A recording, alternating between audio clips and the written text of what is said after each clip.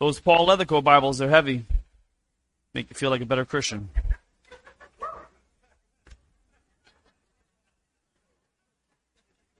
Okay. All right. I have John chapter 14, verses 1 through 7. I do love, I was telling Dan this morning, I'm glad he's here. I was just completely convicted last week. And that, just to show you, I hate sitting in my house, seeing someone on my TV, and I still love the message. So praise the Lord for that. One of the things he said, which I thought was so interesting, see, thank you. This is a big test. So good. Was when he was sharing about, I had no problem having someone drop off a meal, but you're not going to do my laundry.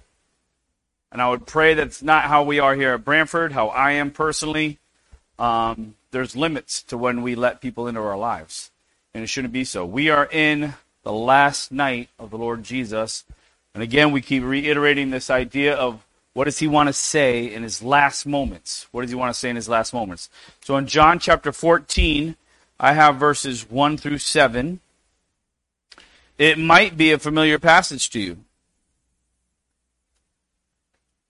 Let's read it. Let not your heart be troubled. You believe in God, believe also in me. In my Father's house are many mansions.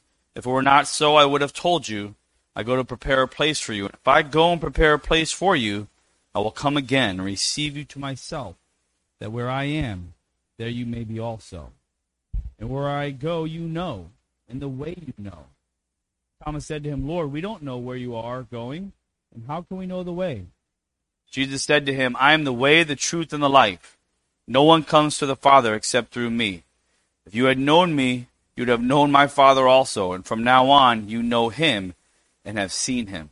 Let's look to the Lord. Lord, thank you for another Sunday where we can open up your word. We pray that this would not be another normal Sunday, but your Spirit would control me and control the room, that you have all power to completely change us, but I know you are also gracious and you have given us will. So we pray that we would submit our wills to you during this time, that we might hear what you would have to say, and we might be a changed people for your glory and even for our benefit in your grace.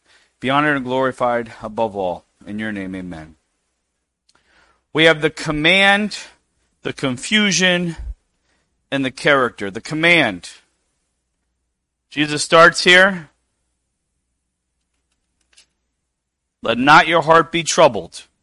You believe in God, believe also in me. Don't let your hearts be troubled. We talked about it before. I think fear not is used 365 times in the Bible. Okay? Why are they troubled?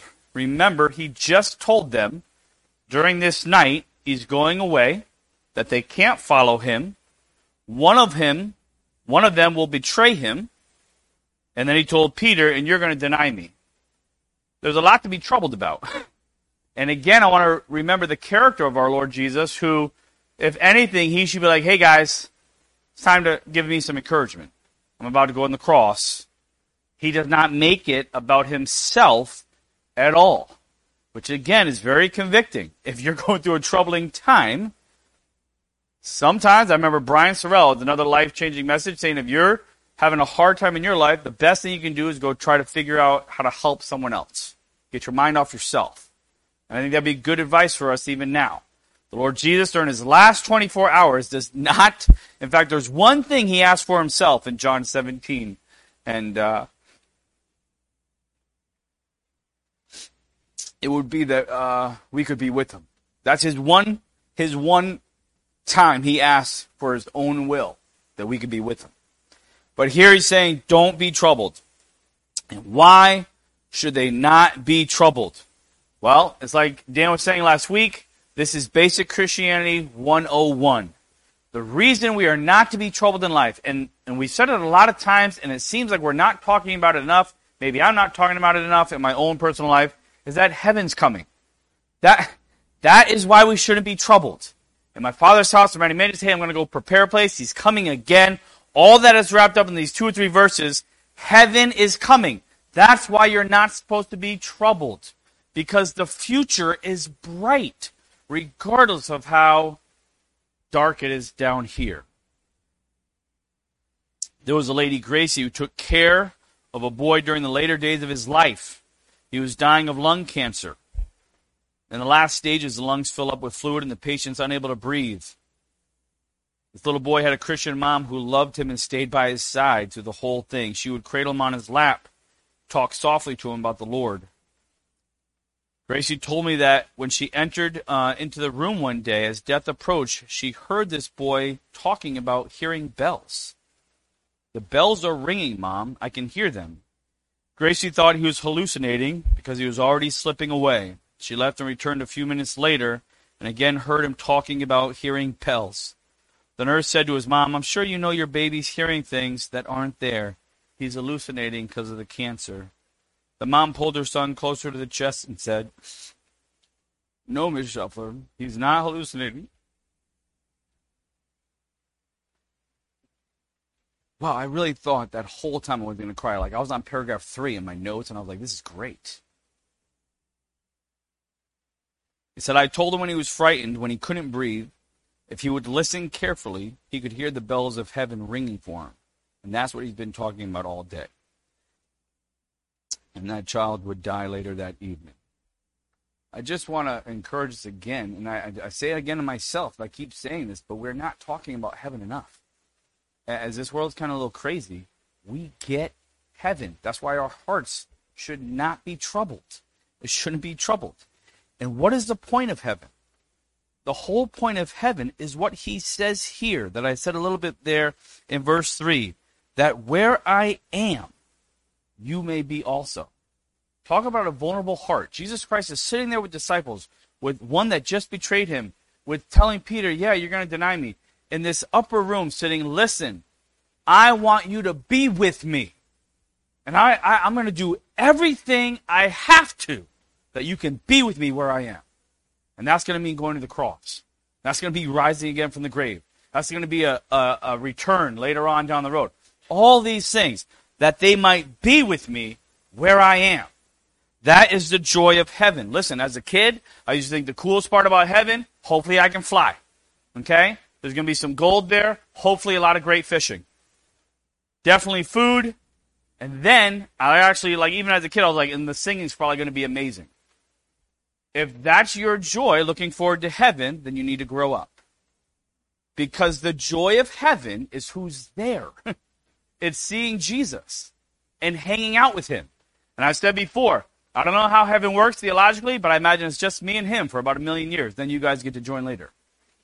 I just want to hang out and hopefully me and him, and then we do those things together. Fish, fly.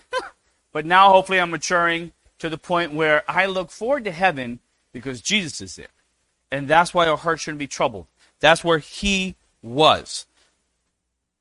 But then there comes some confusion.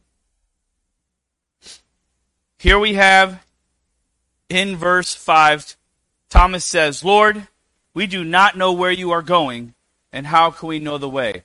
The interesting thing about this passage for the first time as I've read this over and over is what he just did. Listen closely. He just called Jesus a liar. Because the verse before it, he says, "And where I go, you know. And the way, you know." And his humanistic response is, we don't know where we're going. In other words, Jesus, you're wrong. You're wrong.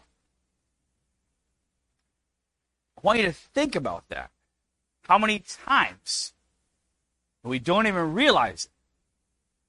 We read our Bible, don't like a verse, don't like a passage, don't like what another brother or sister is saying to us. You're wrong. You're wrong, God. It's not how it is.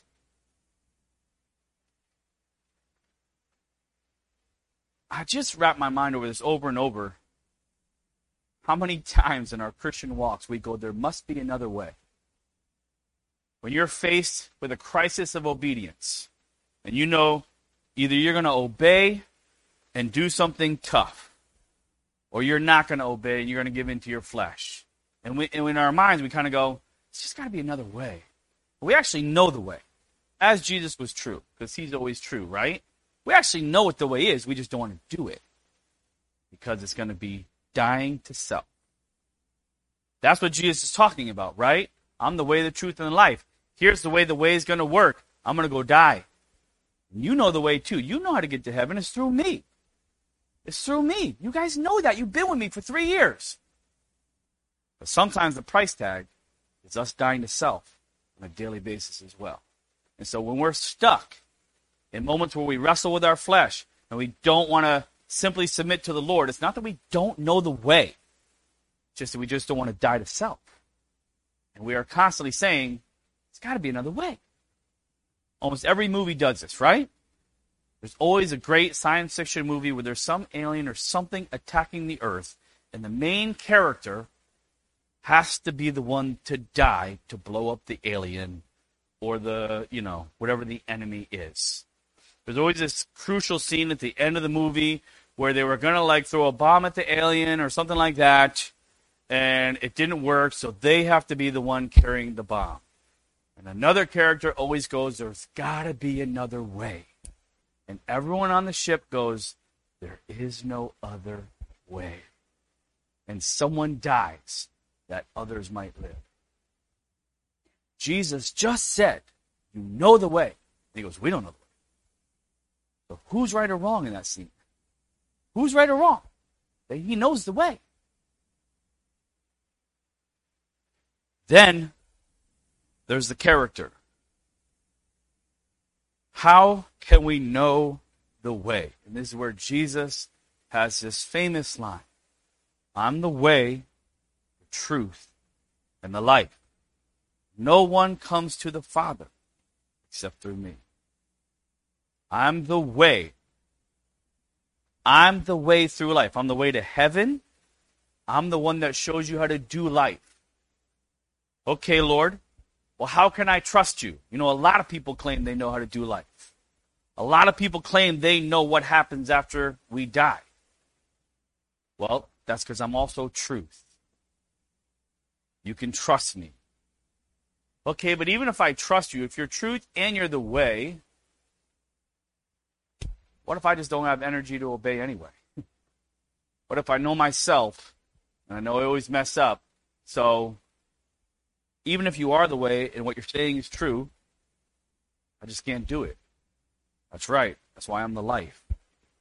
I'm the one that gives eternal life. He's covered all the bases. He's covered all the bases that we don't have to sit there and try to do it ourselves.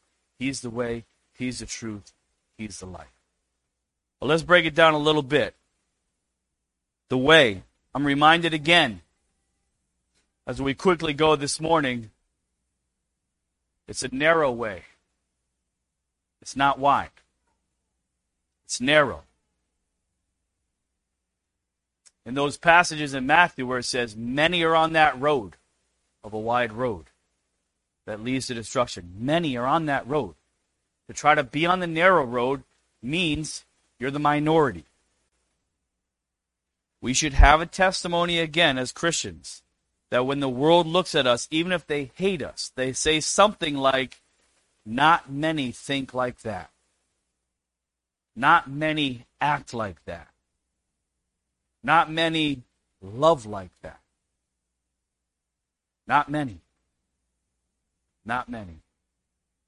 If you want to follow the Lord, I want to remind us again as we talk about basic Christianity, you will be a minority.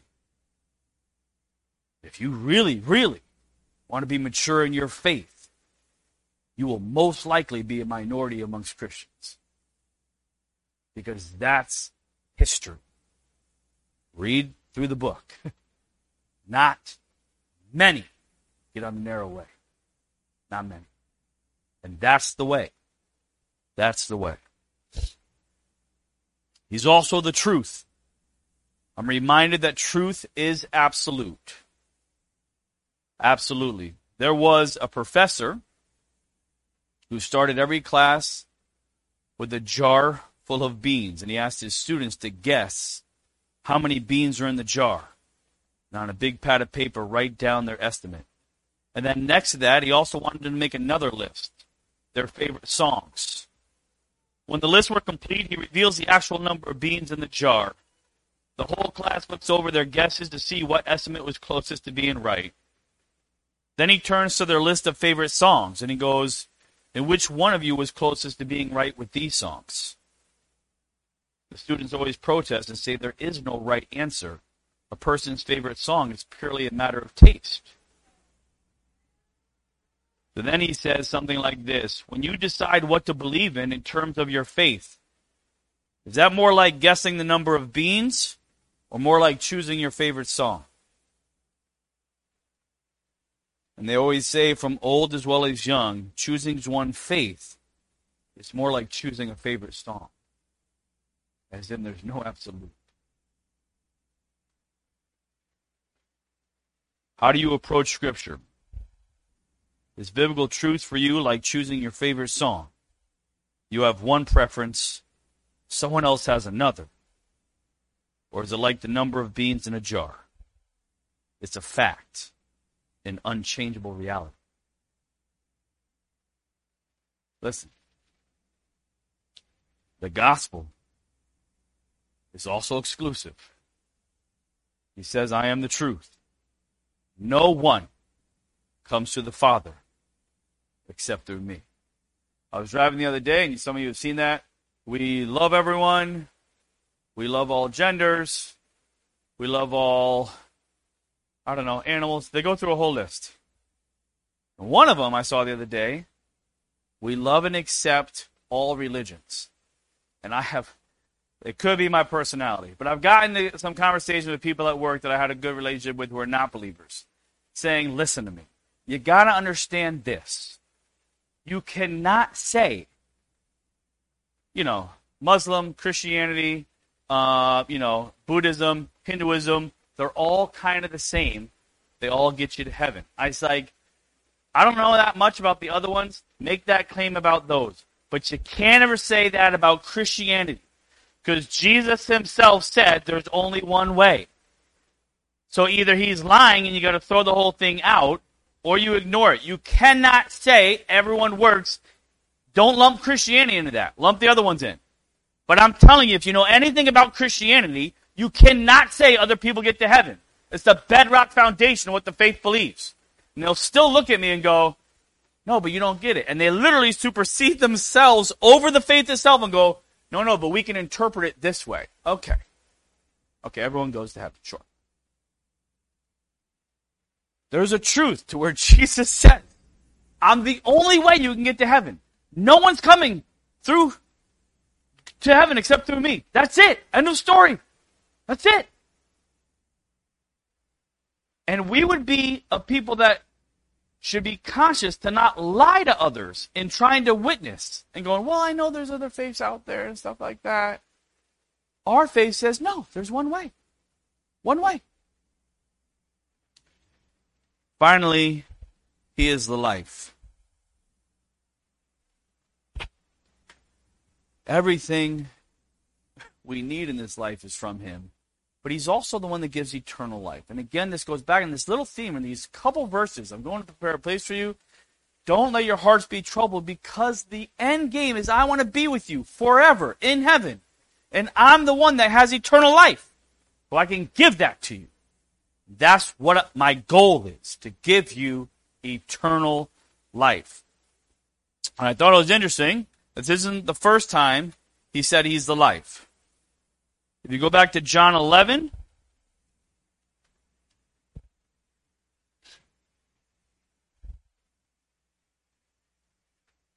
in verse 25, he's talking to Martha, and he says, Jesus said to her, I'm the resurrection and the life. He who believes in me, though he may die, he shall live. And whoever lives and believes in me shall never die. And then comes the question, do you believe this? I just thought it was fitting to this passage. We have all heard the Sunday school verse. I'm the way, the truth, and the life. We've turned it into songs. We've turned it into camp themes. We've turned it into numerous things. And at the end of the day, Jesus is still asking, do you believe it, though? Do you believe it? Because if we actually believed that he has given us eternal life, if we actually believe that he is life, if we actually took him at his word, it would absolutely change our frame of mind down here. We wouldn't be the same. And so as I struggle in my faith or I don't obey him, all it is a lack of trust. It is me looking when I read Scripture and go, I just don't want to do that. That's tough. It's me going, I don't believe that you have my best interest at heart. That's what it means. Jesus has said on his last night with the disciples, guys, I'm the way, the truth, and the life. Do you believe it or not? Let's pray. Lord Jesus Christ, thank you that you are trustworthy even when we don't feel like it, even if we don't act on it. We just like to publicly say you are absolutely trustworthy. And we should put everything, our wills, our lives, everything into your hands and say, you do what you want with us. For we cannot fail living for you. Lord, help us to live these things out. They are so basic and yet so tough to do on a daily kind of life. Lord, I'm sorry that you have proven yourself over and over and over again. And yet we would need encouragement and edifying and exhorting to just help us increase our faith, that we might trust you more. Thank you that your heart's desire was to look after how your disciples were doing instead of yourself. And we thank you that your heart's desire today is to look after how we are doing in life spiritually, and that you would have our best interests at heart. Thank you so much for being the way, the truth, and the life.